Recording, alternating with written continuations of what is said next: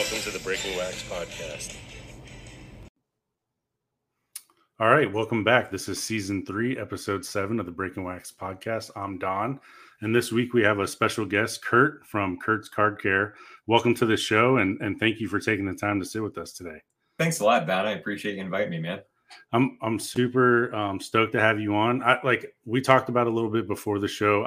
I don't think there's anything controversial with your product or what you're doing at all. But before we jump into that, have you always been a card collector, or is this a new thing for you in the recent years? Oh, good question, man. No, it's collector number 1, like perfectionist cleaner guy number 2, like a close 1 and 2. But like I'll be 41 next year, and I started collecting in the late 80s. So probably around 10-ish. And the only time I really ever took off collecting was when I was like super broke, like when I was in college, from like 20 to like 25, but it's been a lifelong thing. Oh, that's awesome. So I just turned 40 in May. It's kind of hard to believe that the 80s were 40 years ago, but yeah, same. I feel like a lot of people in our age group, I've talked about it before, where like I collected cards heavy as a kid, and then like high school happened, and for me it was like sports and girls happened, and then I just kind of forgot about cards. And then luckily for me, I got back into it super heavy before the pandemic. I was just watching basketball one night, and I was like, man, I really like Luka and Trae Young.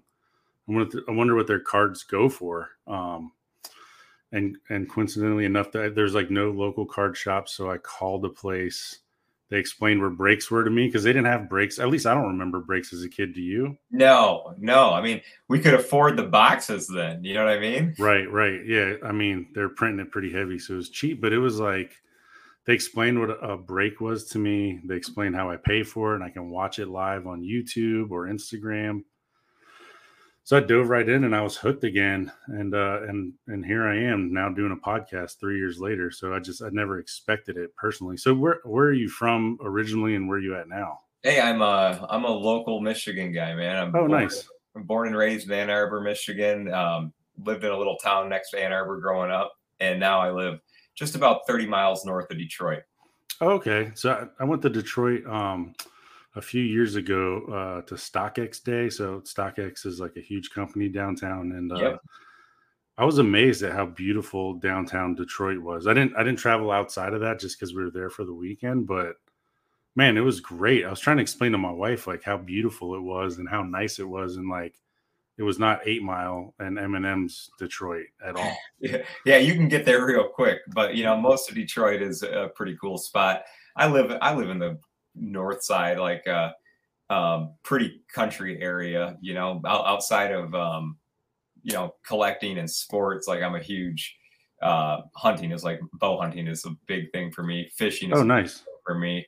I have two sons. I have twin sons that are both play football. My daughter is a cheerleader, so like we're involved in like a lot of like local sports and all that good stuff. So it's a fun area for it, man. I just wish we had some great sports teams, but our pro sports teams are lacking currently, man. So I got to collect. Through collecting is how I get my fix with all my favorite athletes.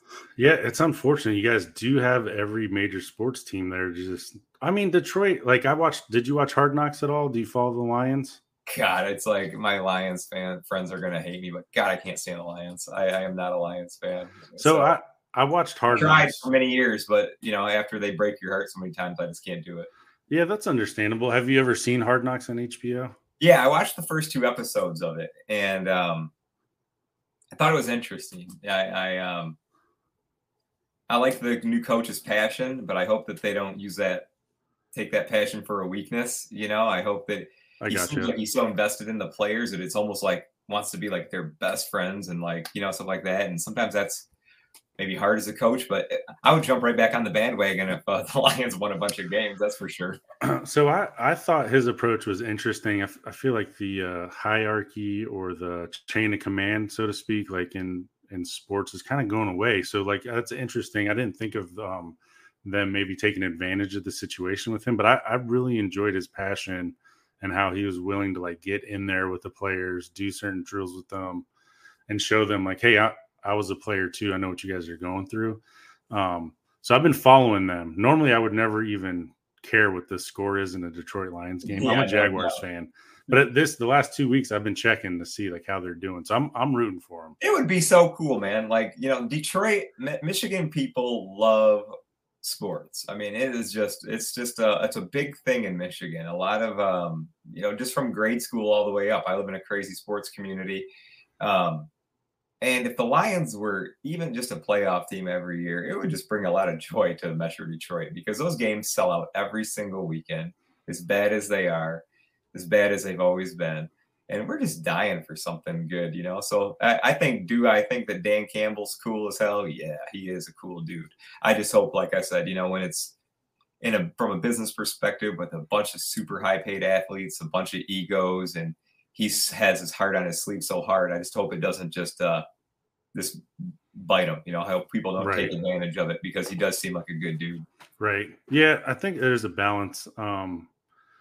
My one of my friends was Blake. He is my friend still, but he was a quarterback of the Jaguars, Blake Bortles. And cool.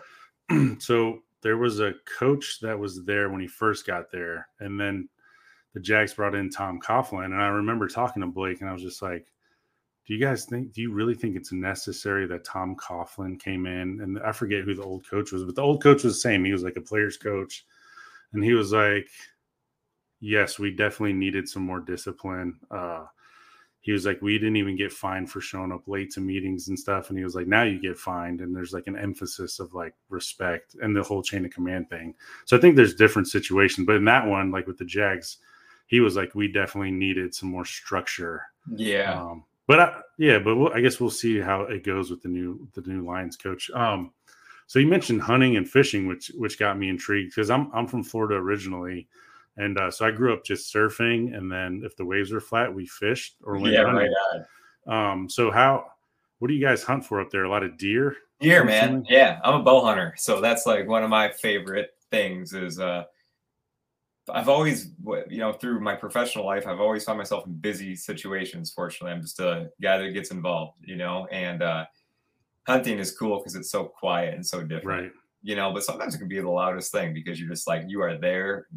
You shouldn't be messing with your phone, especially if you're in a tree stand and you're bow hunting and you're 30 feet off the ground. You got to be focused, but it's just it's a nice break, and I've just always been really kind of a country boy at heart. So like just fishing and hunting and being out in the woods and stuff like that has always been just like being outside playing sports. So definitely something that starts here in October. October 1st is what kicks off bow season here in Michigan. So when I'm not working on cards, I'll try to be out in the tree stand a little bit. Oh, wow. That's soon.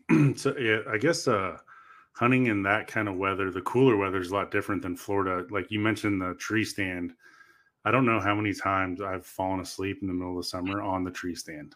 Yeah, you gotta be careful. I always strap in, and it's funny because at our hunt camp, my buddies will radio me and be like, "Hey, did you see anything?" And I'll like wake up, I'm like, "Nope, didn't see anything." But I've been keeping an eye on everything. But I think it's just the Florida, the heat, the humidity. It's easy. And what are you guys doing down there? Are you guys hog hunting? Hog hunting, yeah. There's deer, but hog is an invasive species, and there's no laws or rules against it. So like if there was a hog in your yard, you could shoot it in your front yard, even in like suburban communities. Man, it's wild how that has just blown up in the South like that. It's crazy. I mean, and in Florida, there's farms and stuff too, and a lot of the farmers will be like, "Hey, will you guys come get rid of these hogs for me?" And we're just like, "Yes, we will." Because I have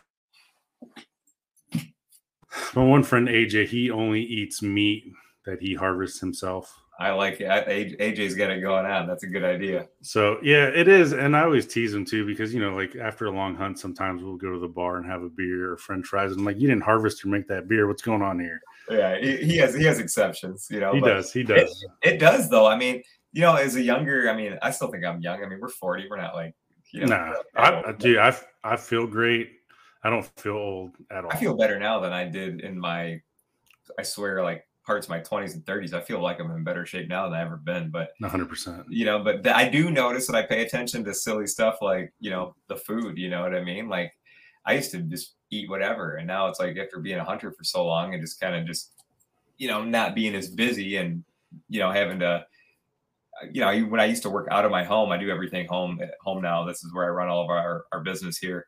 So I'm not having to hit fast foods all the time and all that stuff. And after, I'm a big fisherman too. So fish, venison, whatever. Then you go to another restaurant. And I swear, I think, where did this come from? Oh yeah, 100%. I still eat it, I guess. But you're right. I think the same way. Yeah, it's tough. I know it was like a huge adjustment because they have 4 kids, and and his wife, she's constant. Like when we go hunting, like a lot of times, like whatever. If I shoot a hog, cool. If I catch fish, cool. But for AJ, he's like, I got to put meat in the fridge and the freezer, so like he's not playing around. And that, I think that was. Have you ever been fly fishing, like on or sight cast? Have you ever been sight cast fly fishing on a boat? No, I haven't. So that's a big thing in Florida. Like there's this whole skinny water culture where they kind of push through flats to fly fish. I hate it because you're getting sunburnt all day long.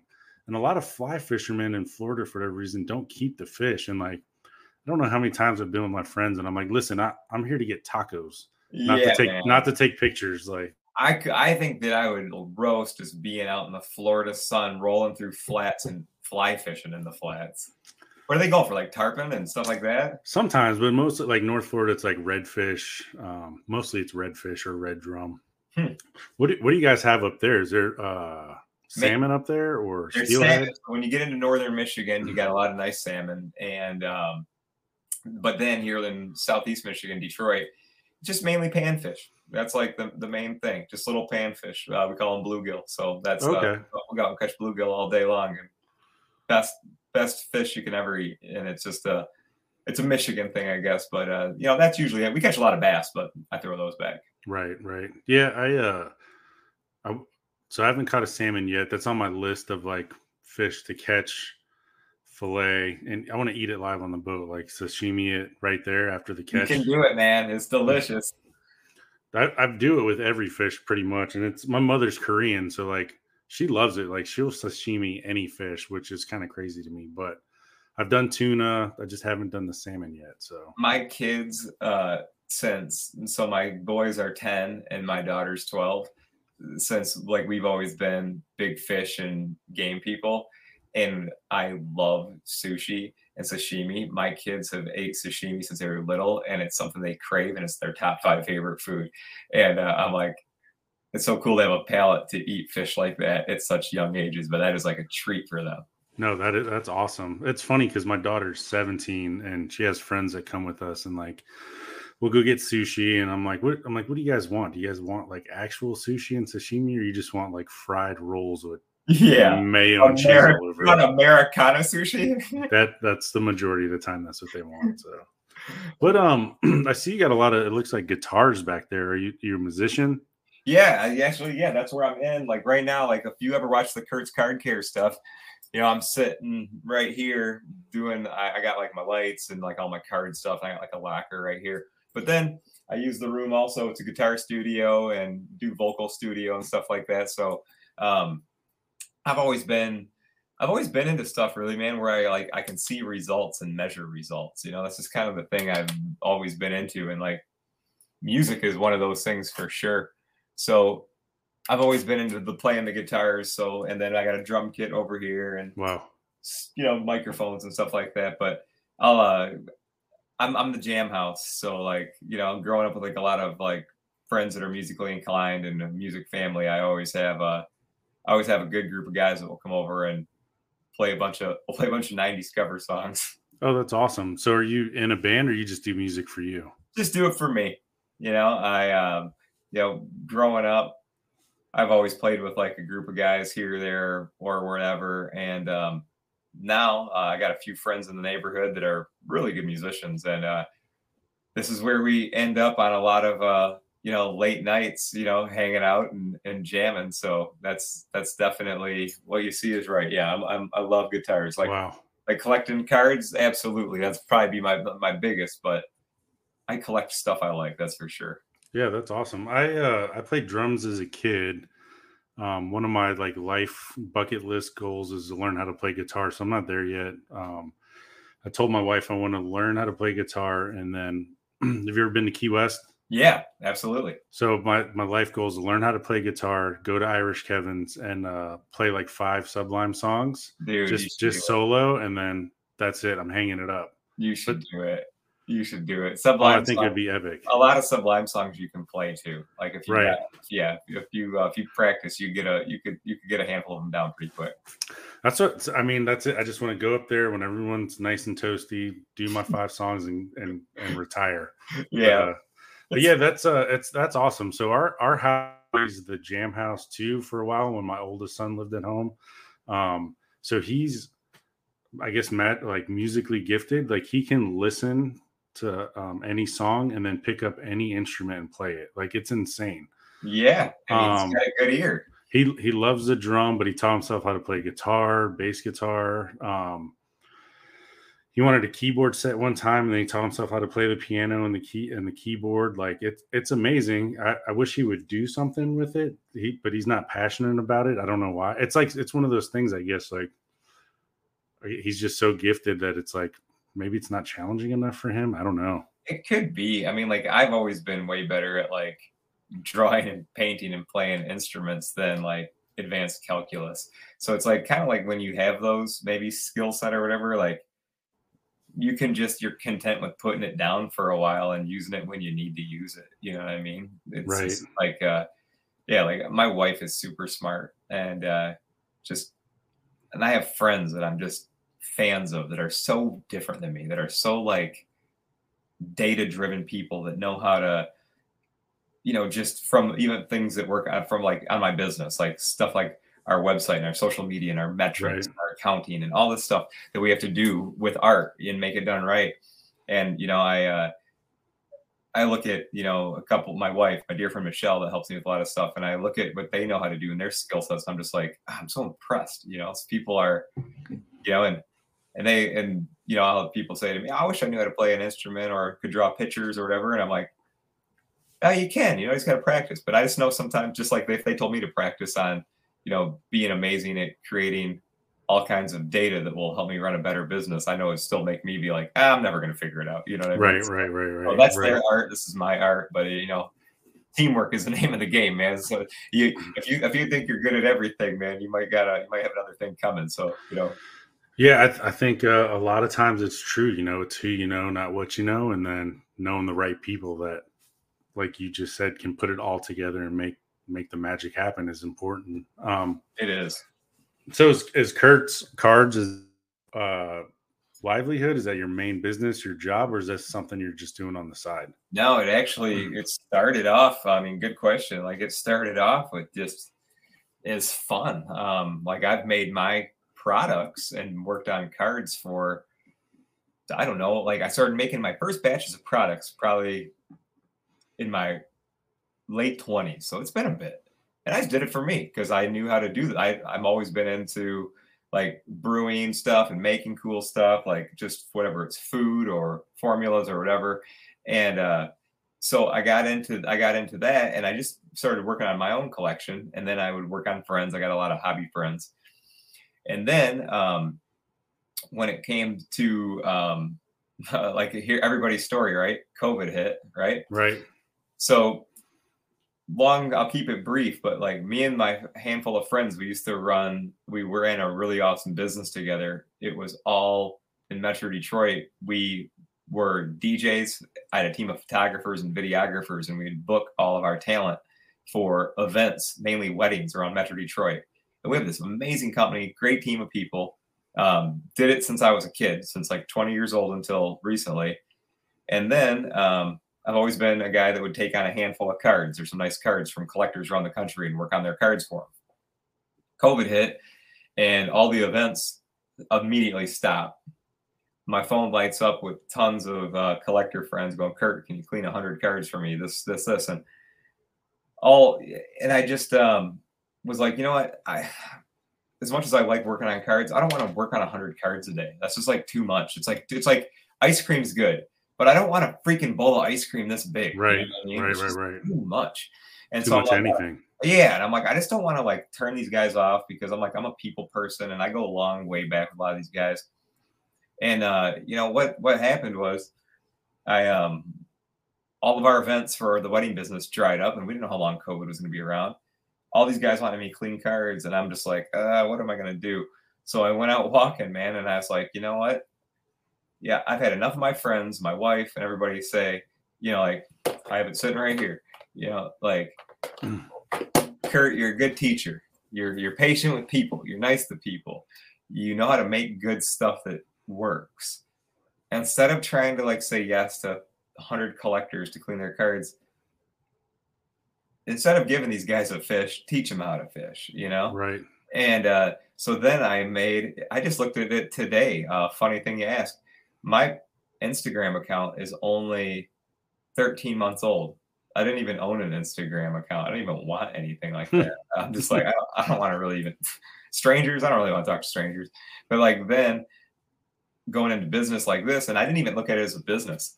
I was like, you know what? Maybe there's other collectors out there that like to clean up their cards, because I go to card shows or whatever, and you'll run into people that have like, it's like whether the hobby wants to like acknowledge it or not, like 90% of people that I've ever met in the hobby looks for little ways to like clean up their collectibles and especially their cards, and so I was always inspired by that. And so anyways, I said, I'll show, maybe I'll make an Instagram page and show some people how I work on cards, because I get really good results. And in my mind and heart, I'm like, I'm just kind of restoring it back to like the original state. I never, Right. like what you said earlier, like I would never condone anybody. I love cards. I love them. I would Right. hate to see somebody cut them or rip patches out and shove other ones in, or put fake autographs on them, or like vandalize them. Like, Right. That's straight up altering, right? That's that's not what scary. you're doing That's at like all. disrespecting the whole thing. Like, Yep. so I'm not into that. So I'm like, but I like cleaning them up. So I started making the videos a year ago, and man, I found my tribe, dude. Like people right away were like, Kurt, I've been doing this a long time, but I have a patchwork of stuff, and and I don't ever want to alter a card either. I'm not going to the dark side, but I want to clean them up the best I can, and I've had mixed results from using this, or this. And I just met this great core group of collectors that were like really into this. And then I started like offering it for sale, and I was like, oh my God, I hope people, have the same results as me in practice. And, I hope I worry about everything. I'm just like, that's the type of person I am, I swear sometimes, but it's been amazing. So the long answer to your simple question is all that crazy stuff happened to me in the past couple of years. And I had to step away from my group of guys that I've worked for the past 20 years, because the collectors keep me so busy that I couldn't even do it all anymore. That's awesome. And I was working from like, and I'm a competitive person, man. Like I don't let people down, and I'm like a hard worker. And I was working in my other business. Like I've only worked in like small entrepreneurial type businesses like my whole life. So like, Right. you can't let those guys down. It's like, you can't let your other team down to do your other job or whatever. So it's like, I was working from like 7 a.m. until midnight for months. And my wife is like, you're going to go crazy, And so I took the leap of faith, did Kurt's Card Care full time. And it's so needed, because now I can like just serve all of our customers so much faster and better, and like take time to connect and do fun things like this with you.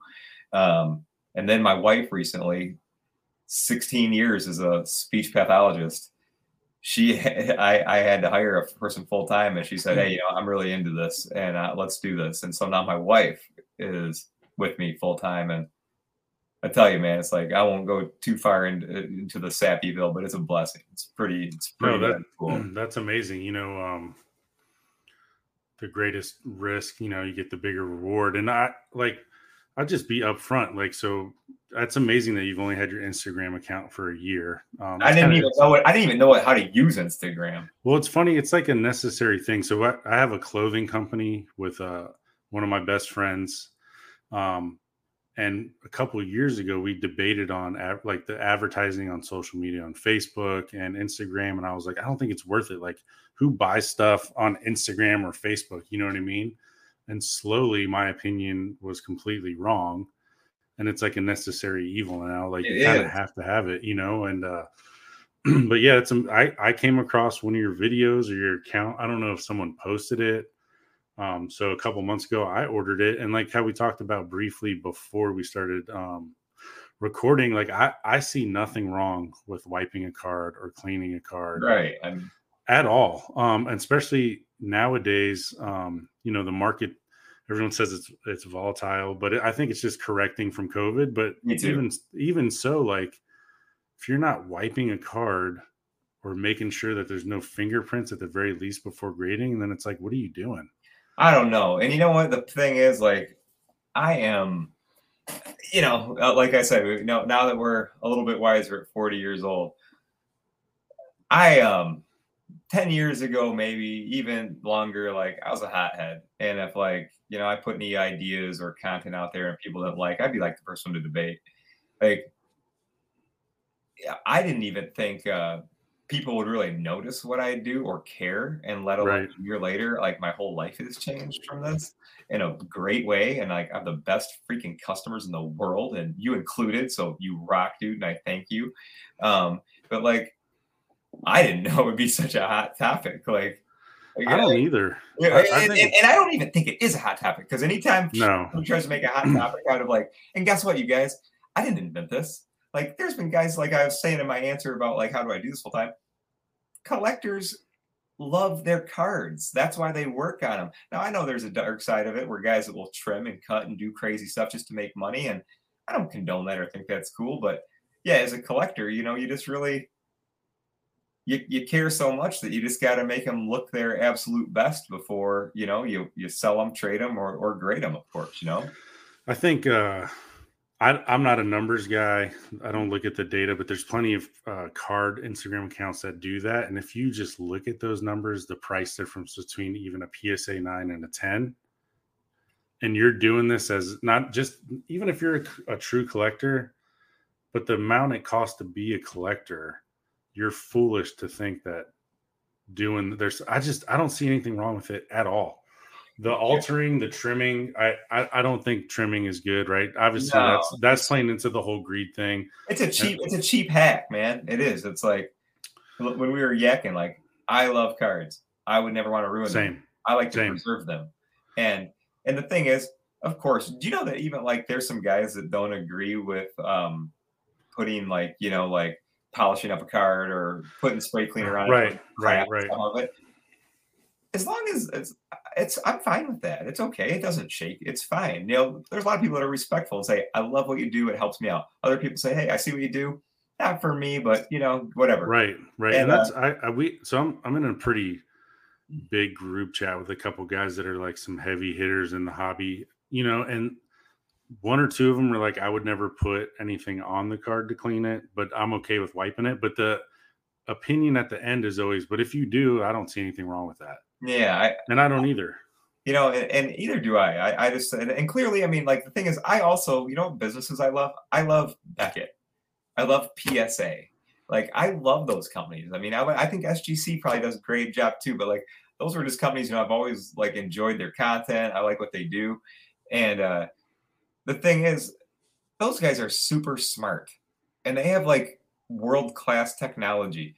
I would never make something that like puts collectors in danger or in trouble. Right. It's like, I bet you, like, I don't know, I wouldn't know how to guess anymore, but like thousands of cards probably a week or a month or more get graded by the grading companies that people have done a little edge work or a little surface shine or whatever. And if there was something like that those guys thought was wrong with it, they wouldn't even grade them. You know what I mean? So it's like, and they don't.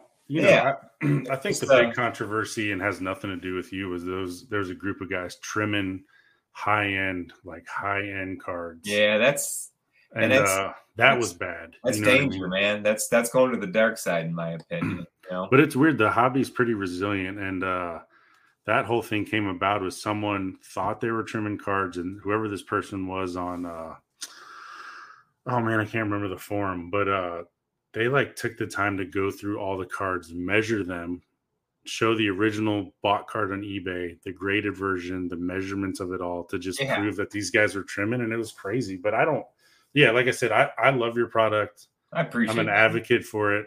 I think it's a great product. I use it. I use it. I would say your product, I mean, at least in some of the group chats I'm in, like majority of the people use your product. I appreciate it, man. And give those guys a big hug for me too, please, because I've probably graded this year alone a couple hundred cards, and every single one of them, I sit down at my desk, I take out my little light, and I go through them all, and I use your stuff to make sure that they're good to go to grade. Because especially, I mean, I'm not kidding anyone. Like I love cards, but of course there's that factor in there where I want to either trade up the card or sell the card to get something else I want. Of course. So of course I'd rather have a PSA 10 than an 8 or a 9. Like it's just logical. But how do you keep coming across these big cards? Like accounts are just reaching out to you and saying, "Hey, will you clean these?" Isn't that wild, So like, I fortunately, I'll have guys ask me every day if I can like offer personal cleaning services. And like I shared already in our talk, I would never be able to do it. I could never take on orders, it's just, right. It's just in a different place where I just make so much of our product and do the demonstrations where I could never do it. But so a lot of I have a crazy collection and I buy a lot of stuff. So I do have a good chunk of the stuff is mine, but I have a handful of buddies that I've had deep relationships with throughout the years that I did publish. For up until last year, I would take cards on to clean up and do little restoration out of my house and send them back to the guys. And so I still have a lot of relationships with those guys. And they're some of like the biggest, craziest collectors that just have awesome stuff. So to this day, I'll take on a handful, like a month, like I have some friends will send me one card, or one or two, and I always look for a little bit of a variety so I can just show best practices and make like a content piece out of it. But a lot of the stuff is mine. And sometimes like I've worked on some of the craziest cards in the world. Like if you look at like the card ladder, if you look at that website, there's so many cards that I look at and I go, yep, that was sitting right here. That was sitting right here. That was sitting right here. Yeah. So the Justin Herbert, was that your card or that was no? Just one that a guy I know hit me up, and he was a couple hours out here in Michigan and said, I got, a really nice card, and you mind if I stop in real quick? I said, yeah, you can stop over real quick. It was overall great shape. It only had a couple fingerprints on it. So it wasn't like I didn't even make a video of it because it really was, the card's noteworthy. The card is cool, but the whole, but it's funny because I had a couple heavy spots on it. I imagine the guys that pulled it or how, whatever, probably were excited and held it and got a good grip on it. And if you would have sent that card in with all the prints on the front and back, if I was a professional grader, I'd have to take off points for that, Yeah, for sure. Was that one previously graded or no? I don't remember. No, it was just pulled out of a pack, I think, a couple weeks ago. Like, I don't collect prospects, so it's like, and I know Justin's like more of like, maybe he's still a prospect, I guess, but I didn't even know. When it sold, I was like literally shocked. I was like, I can't believe a card would sell for that much money. And oh wow, so you weren't even like, I mean, I'm aware, but like I didn't think $1 million. Like, but you didn't know it was going to be a 7-figure card. No. Because that was my next question: is when you're cleaning these high-end cards, are you nervous at all? No. Because you know why? Because like, see this Admiral Schofield? Yep. The same exact thing as the Justin Herbert. Right. It's the same thing. So it's like, I don't look at the player, I'm looking at corners, edges. This Admiral Schofield, I will draw on this thing with markers. This is one of my just test cards that I always keep out here. I'll bend it, screw around with it. I always test. That's R&D. What's that? I said R&D. You're doing your research and yes, you're right. You're right, because every card, whether it's you see me work on a $1 million prism, that's the exact same card. A Brady SP last week I had. One of my buddies is a big Brady collector, and that one made me think a little bit because it was the 2000 SP Authentic, and this thing is like fine. Like, probably I'm hoping it gets a 9.5 on it, so that would probably put it in the. You got to forgive me. I don't even sell my cards, so I don't even know sometimes what the values are. But like, $20,000-$30,000, I imagine, you know? Right. I know it's like a fraction compared to the Justin Herbert, but like I like Tom Brady better. So to me, the SP was so special, and the Herbert was like, relax, it's a Prism card. Sit down. We'll wipe it up. You know? Yeah, that's just where we're at in the hobby right now, is that it's all about the next greatest, you know, everyone wants to hope that Herbert's the next Brady, or it's crazy. It makes zero sense. Like if I had $1 million to spend, it is wild. Like if I had $1 million to spend, I would go out and buy as many Tom Brady 2000 contender rookie tickets as I could, or Mickey Mantle. I don't know, you know, like, and it's like I think all collectors kind of feel the same way, but like, you know, we all kind of talk the same in this regard. But like, what would Justin Herbert have to do to like maintain that type of value? Like, I don't know the answer to that question. Like, I don't know, because like when Brady was, he's my PC, so that's why I reference Brady. Like, you know, they never made 101s in the year 2000. I mean, maybe there's a couple weird ones. You know, I think there are some real low print Brady things, but like, I just don't. I know we look at his championship ticket and it's in the millions, which the guy like won 7 Super Bowls, so I get it. But like, what would a new guy have to do to maintain a 7? It's wild. Oh, it's impossible. I mean, that's, you look at Detroit's favorite quarterback the last couple of years, right? Matthew Stafford. He won his first playoff game last year with the Rams. Now, he just coincidentally won the Super Bowl as well, but it took him 13 years to just win a playoff game.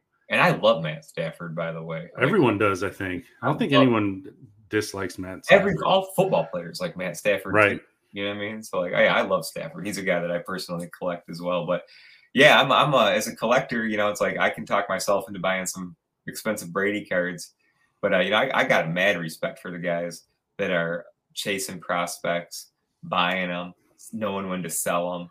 You know, like if that's what I get my joy from buying stuff I like and keeping it. But I know there's so many hardworking guys and girls in the community that make a living, you know, buying, selling. And it's their job. It's so much to keep track of. And I give crazy. I give those people in the hobby like a lot of respect. That's very hard. Yeah, you're definitely doing it right. It took me a while to figure out that I don't need or want to cast this wide net when it comes to collecting. So now I love the Bowman baseball prospects. I do love that. Yeah, I try to always look for guys that not everybody else has jumped on, or the hype is so big that the cost is astronomical. Because I am married, you know, so like my wife sees everything. Of course, but you don't want to get in a fight about baseball cards with your wife. No. So I've tried to like only hold on to things that I want to keep long term. So like I had a Brady rookie, but I actually just moved it to get I got a PSA 7 Michael Jordan rookie card. So that's like my Grail card. Perfect. That's my Grail card. I was happy with like a 2 or 3. So the last 2 years I've been trying to get a 2 or 3. And my buddy Bill, Gem Mint Cards 23, had a 7, and he was like, "I will trade you." Shout out to Bill. Shout out to Bill for real. Bill's a good buddy of mine too. He's one of my card buds, man. Okay. Yep. I got a Brady from Bill not too long ago. Bill's awesome. And so I've been just trying to do that. Like I finally got a LeBron auto because he doesn't sign anymore. I would like one of those too sometime. I know. So it's like I tell myself, and the time to get one's like now. Right now. Literally right now. Because I think the season's going to start, and then soon he'll retire and that stuff will shoot back up. But now is the time for sure. I think we're in the part of his career where like people are looking for the next one while he's still here, and they're sleeping on prices. Oh, big time. Yeah.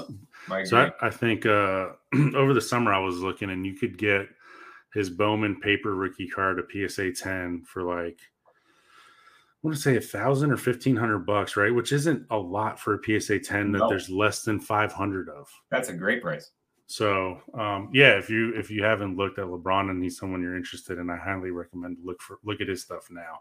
People are a little weird with the high end stuff as far as selling goes. Like for whatever reason, they don't want to hear about comps. It's like people are just like, no, this is mine. If you want it, you will pay this much. But you probably know better than me being a Brady collector. Yeah, it's the thing is like I'm now just a collector and not a seller because like I'm sure every collector has this, so it's not a woe with me story. But man, I had some of like the most fire. I still do, but like I had like the baddest of the bad cards in the world, and I thought that we hit the peak in 2018 of all years, and I had probably, some guys' collections crush mine, but just me as just like a single collector that, that's just not my normal gig at that time was I had multiple Jordan rookies, like probably 5 of them that were Wow. BGS 8.5s, and like 3 of them were 9s. I had Brady contender tickets. I had Patrick Mahomes, like Disco Prism auto rookies that I bought for like $2,000. And I was just buying these, and then I thought I was like making all the right moves. I remember selling one of my Brady contenders tickets. It was a 9, and I sold it for $15,000. And I was like, man, I am smart. And now it sells for like 100. You know what I mean? But I got into kabooms before there was a lot of buzz about kabooms. I had 5 gold Brady kabooms. Wow. And the most I ever spent on one of them was like $600. Right. Yeah, they were like an afterthought. Like they people were like just treated them like inserts, like they are. And then now they're highly sought after. And it was like right when the auto was still like king, and like a card without an autograph would be like way less desirable or comp wise, And I thought to myself, it ties together 2 things I love, like art, comic book art, pop art, and like some gaudy, flashy foil. I'm like, I love corny looking stuff like that. So I started buying those, and I remember they only went up a couple bumps. Like they went like 1,000. The golds went to like 1,000, 1,200. I sold like 3 of them, and then they turned into like, and I all had them graded. I had them all spotless, cleaned up. I got all 9.5s on all of them from Beckett, and I sold them way too early because I've seen comps on those cards from like $40,000 to $90,000. It happens to the best of us. Oh my Excuse me. So that was my buddy was razzing a PSA 9 Jordan sticker, right? And at the time they were like $3,000, and he was doing like this crazy like 100 spot razz. And I was like, you know what? I'll take the first spot, the last spot, and the middle spot. Somehow I won. Awesome. Someone offered me $3,000 for it cash in New York, and I was like, I really want the Fleer, the normal, not the sticker, so I will take $3,000 and figure it out. And then this was like right when COVID was happening. Then COVID happened. The same guy sold it for $30,000 like 2 months later, and I was just like, and I remember telling my wife, I'm like, the guy sold it for $30,000, and she was just like, why'd you sell it? And I was like, I'm not going to go down this road with you because you told me to sell it for $3,000 cash because you were like, you only paid $30 or whatever. Like, I'm like, if I would have just waited. But everyone's got one of those stories. Every collector has that story. But then that's where I started just going like, all right, Brady's my favorite. I grew up, I was born in Ann Arbor, loved Michigan football, and like Brady being just a couple of years older than me, like we would go watch him play. And then when he beat Alabama, and the Lions always sucked, you know what I mean? It was like Barry just quit in 99. So now the Lions lost Barry, and now it's like, all right, let's just hope Tom Brady goes and plays well in the NFL because I love this guy. And then he turned into Tom freaking Brady, That was pretty. I mean, you could argue like you're an 80s guy like me, so like Jordan was always the GOAT to me. Like there's never but you could argue now though that Brady's right there with him or surpassed him as far. Man, I just think they're both like so awesome. You know what I mean? Like, so they're both so awesome. And like I definitely love Michael Jordan more now than a kid, because when you grew up in Metro Detroit, you hate his guts. Like Michael Jordan's a whiny baby. And when you want to see Bill Laimbeer drop a elbow on Jordan, and it was such a 80s, late 80s, early 90s basketball was like WWE mixed with basketball. Especially I guess it depends on where you live, because a true New York Knicks fan will never admit to liking Michael Jordan or even owning a pair of his shoes. Right. I was still, even though I was like, who cares where these guys play? Like, it was hard for me to see Dennis Rodman in a Bulls jersey. Like I loved Dennis Rodman. And then when he went and played like in Texas or whatever, like it was just far enough away where I never paid attention. Then I see him come back and play in the Bulls. I'm like, man, Dennis, you made a Bull, But he was a great Chicago Bull too. I'm sure the hell was, man. That guy's a great basketball player. But yeah, but of course I love Michael Jordan. You know, I still always find a way to go buy a pair of his shoes every couple of years. You know what I mean? Same as the Detroit Tigers. That stadium is, I don't know if you've been, but that stadium is beautiful. Oh yeah, you know, like when I worked in my other career, and a lot of it was entertaining, like a lot of vendors and a lot of our accounts. Like we had season tickets for years, so like I would take people to Comerica Park all the time, you know, stuff like that. So when the Tigers were good, I loved them. You know, like I used to live in a fun town just north of downtown Detroit, and like in my 20s, you'd go to the bar, and we would see Max Scherzer, we'd see Miguel Cabrera, we'd see manager Jim Leland. You know, like these guys would be approachable, bro hugs, handshakes. It was your baseball team. These guys come out and were part of the community, and it was fun. Justin Verlander, you'd see Verlander at the casino or at the bar, and I was all in, man. I loved those guys, but then it's just, you know, you got to keep winning to keep me interested. I'm sorry, I'm a fair weather fan, dude. I can't. That's all right. That's all right. Not everybody can be hardcore, but I can't. Mickey is Cabrera. I think he's huge in the community there. I mean, I feel like he's always posting about doing stuff with the kids or stuff within the community there in Detroit. I got to see Miguel, not like personally, but like in person. I went to the Michigan game on Saturday, and we sit behind the Michigan bench where our seats are, and Miguel was right down there with Jalen Rose and Juwan Howard. So, wow, that's cool. Awesome. They were right in front of us. That's awesome. Yeah, Miguel's a good guy.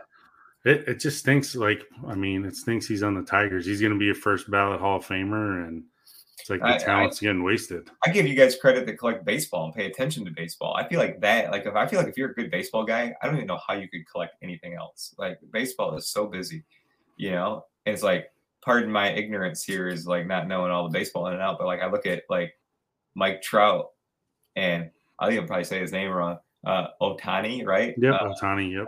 Those guys are like amazing, but they're like on a team that never goes anywhere either, right? Oh, it's so bad. They're literally wasting Trout and Ohtani's career. So it's like, I wonder how.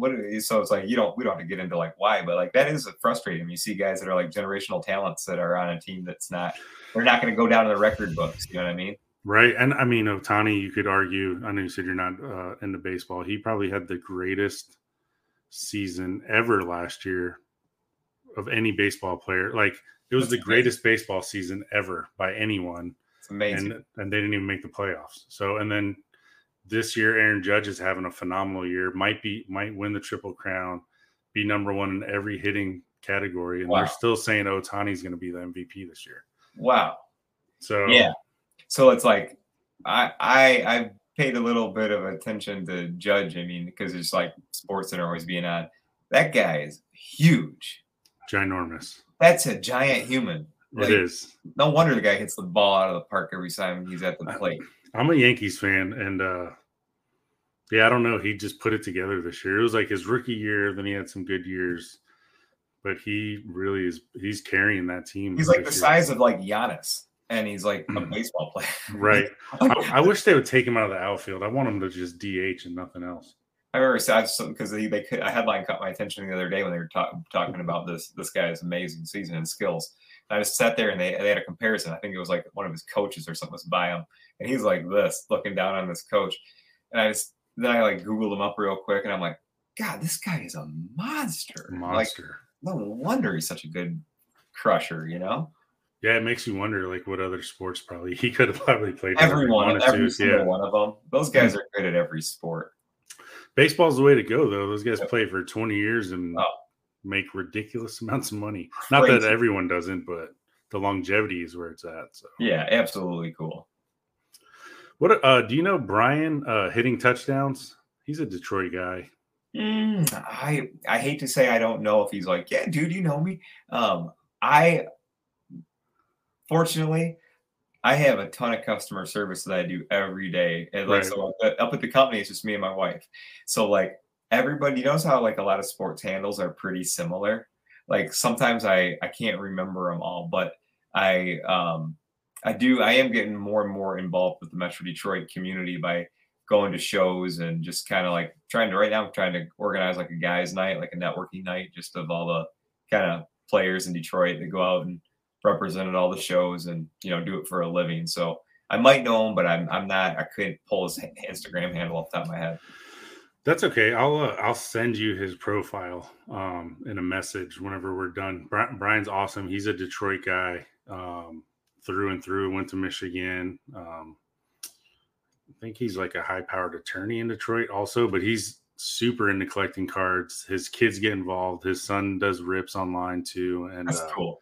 They're just a great family and great people to know. And I know they're right by you. So, but yeah, that's cool. I like adding to the network. You'd be surprised, like how many great guys. Like it's so true. Like I thank my customers and friends and supporters so much. Like I literally have the best freaking job in the world for this guy right here. Like being involved with sports and cards and collectibles and communication and strategy. It's like, it's the best, you know, and like I have met so many unique people across the country and across the world through my passion of working on cards, you know, and when you bring up, you know, card collectors that are attorneys to, you know, guys that hustle every day, like I have made relationships with guys that are professional athletes, current professional athletes that are big card collectors. right.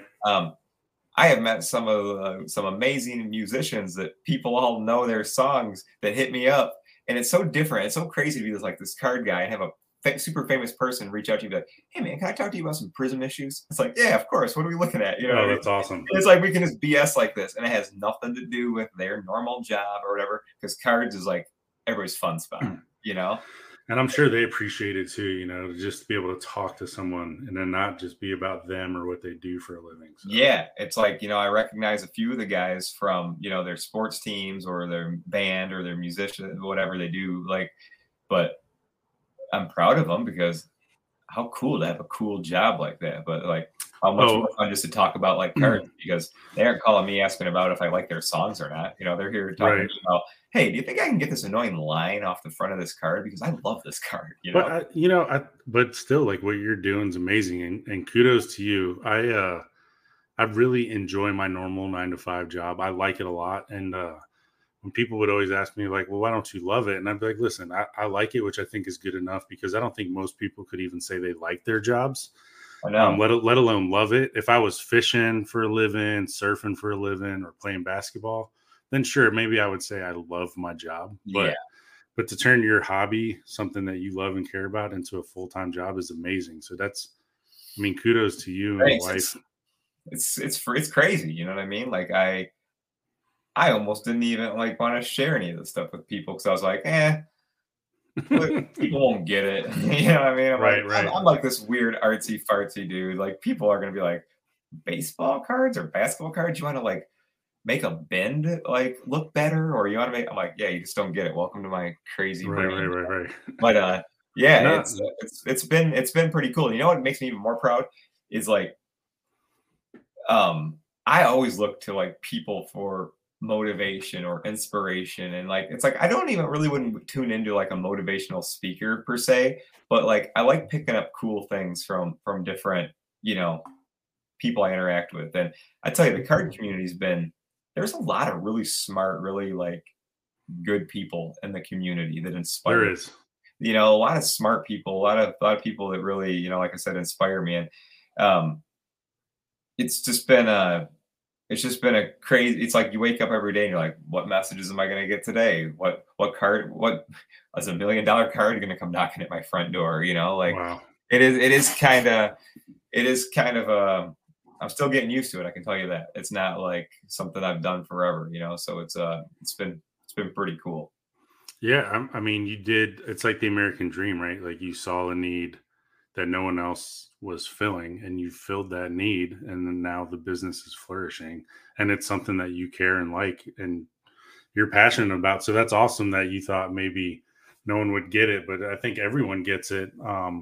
I know I was naive, man. Like I thought it was because I think the only time that we ever saw stuff about card fixing was like people like being scammy and like cutting them right. Okay. Right. So I was like, you know, like, is that like what this is going to look like to people? And some people think I'm the Antichrist. You know, it's like, God, I'm just trying to show you how to clean up your cards. But what? Okay, but I'm fine with 95% of the hobby saying, hey, Yeah. Kurt, this stuff's easy to use, and I like doing it. But like the thing that I was saying like that is, I love being inspired by things like. As much as I love it when a guy will message me and say, hey, Kurt, check this thing out, man. I got this thing to be a 10. And I used to have a bunch of, there was like a glue on the front. I got it off. That makes me feel great. And I have to say, I kind of get a little bit used to it. So like, I'm happy. I love it, but I'm like, that's what I hope people would do. Right. Right. But like I've had some guys this year, man, I'll tell you that like hit me hard with like, start off the message like, hey, Kurt, thanks for making your stuff and showing us how to use it. I was able to turn 9 of my past 11 cards into PSA 10s. And I'm like reading it. And I'm like, cool. And then it says, and then since they scored 10, the value was like 65% higher than raw. I was able to sell all these and I was able to pay for my son's bone marrow transplant. Wow. You know, and I'm like, this is so much bigger than cards. You know? It is. And it's like, and then I've had guys like you said, man, I had one of my buddies hit me up the other day and said, hey, man, you know, it's like, I want to tell you thanks for making these products for me because I've turned into like the card cleaner prep guy for all my friends and I'm starting to get customers. And I've worked a job for 17 years that I hate with a passion. And now just being able to work on some cards is making my days better and I'm getting some income for it. And I think I'm getting enough people to where I might be able to do this and stop going to this factory every day. And it's just like, that stuff motivates the hell out of me. You know what I mean? It just hits me. It's like, I would have never known that if, you know, if it wasn't for like Instagram or things like that. Right. It's like, that's the stuff that really makes me feel good. As much as I want people's cards to be clean, that's what I just want to make sure I'm helping people out with their current situation. No, that's awesome. I've been meaning to ask you to come on, and then that Justin Herbert thing happened, right? Where the card, yeah.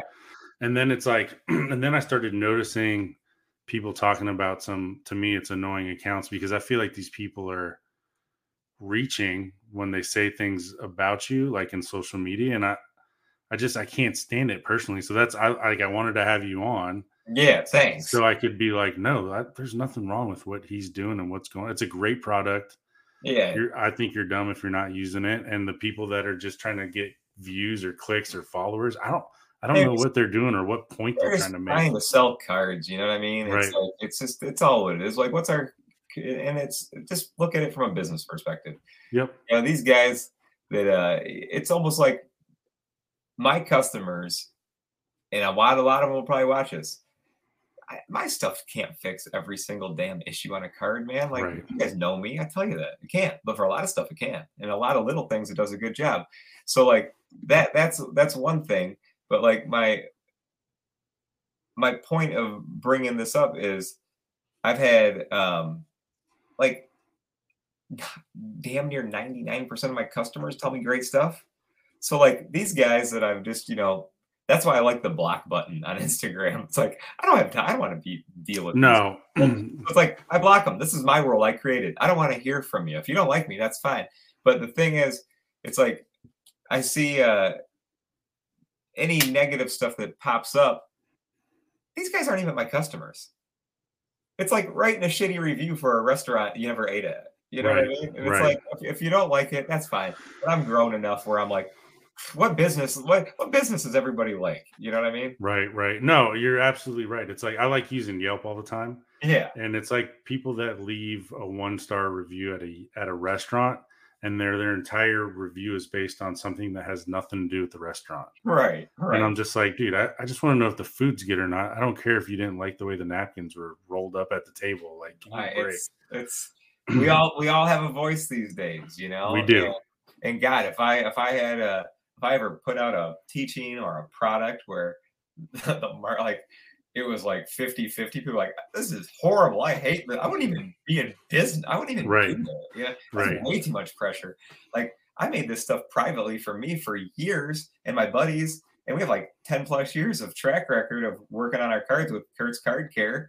And it's always been cool for us. You know what I mean? So fortunately, most of the hobby is like, hey man, tell me, I have some questions I don't understand, or how does this work, or whatever. I'm cool with all that. But yeah, it's I think with the more popularity, I guess you gain with a service or a product or whatever, you're gonna get people that want to like make some noise about it. Which, go ahead, that's fine. Yeah, yeah.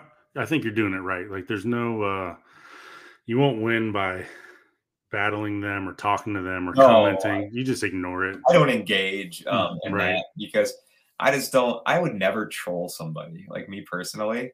Like, I just look. I'd have to wake up and look at myself in the mirror the next day and be like, "You cool with being a grown ass man trolling people?"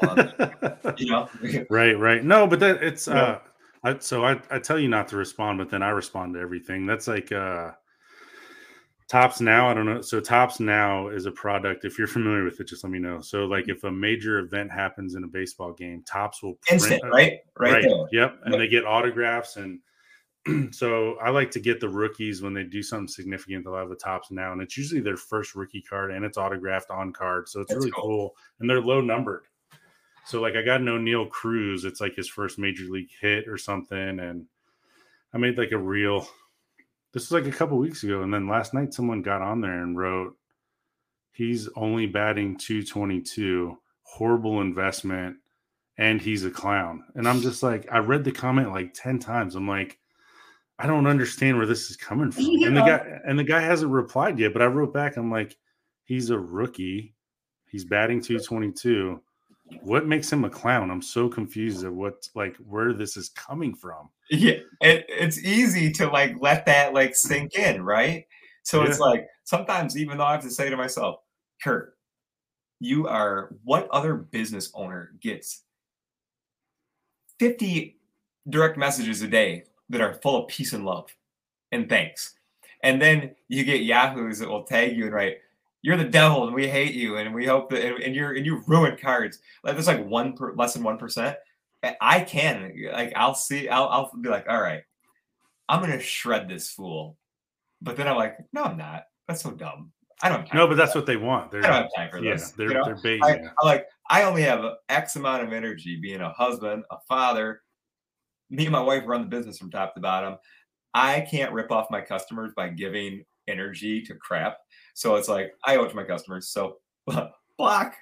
Right. No, I love it. I love the positivity, and it's just I just can't do it. I can't do it. Like it's just hey, you know what? If you don't, if it's not your thing, that's fine. But if you want to troll or write something negative, I don't care. Yeah, no matter what, not everyone's never gonna love you. But we've been talking for an hour, and I want to be respectful of your time.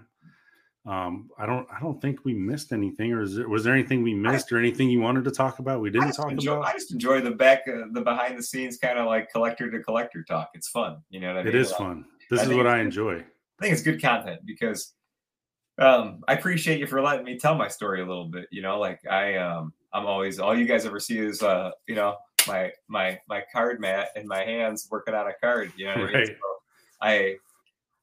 I try to keep I'm a pretty private person, so like I just try to keep my opinions pretty tight on cards and on that when I'm working on stuff. So like you offering like to kind of unpack it a little bit and just wonder who the heck I am and stuff like that. It's cool of you. I appreciate it. You know, and anybody that watches this, you know, you guys can sincerely, I appreciate you. You can reach out to me if you ever have questions or anything like that. And I'm a collector number one, you know, so I'm always happy to talk cards and, you know, just to geek out with you in that way. So I think it was a really fun conversation, and I appreciate you having me on. Thank you. And I 100% appreciate you coming on. Please, anytime you want to come on, let me know. You know, if you're just like, hey, this stuff's going on, or maybe you got something new coming up or anything, you know, let me know. Even if it's a short segment. I will give you the exclusive, brother. I appreciate it. I do have a couple yeah, I'm working, you know, being like a person that loves making stuff. You know, the card care stuff is set. I'm happy with the way my products work for cards, but I know there's a lot of cool other things that are collectibles, like a lot of figures and stuff like that. So I'm working on a couple like hobby polishes and just like stuff that's like safer on different types of plastics and stuff like that. So like I'm always developing stuff. So like if I come up with a good home run that can get guys great results, I promise to share it with you. Awesome. Well, thanks a lot for coming on. I appreciate you. And whenever I post this, I'll let you know for sure. Awesome. Well, thank you so much for your time, brother. And I appreciate you having me on. And I send my absolute best to your family, your business, and, you know, all the good stuff you got going on. Same to you. Thank you. Have a good night. You too.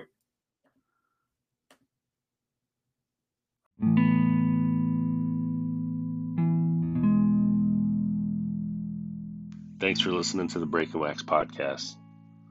Please, if you enjoyed it, share it, send the link out, put it on your story.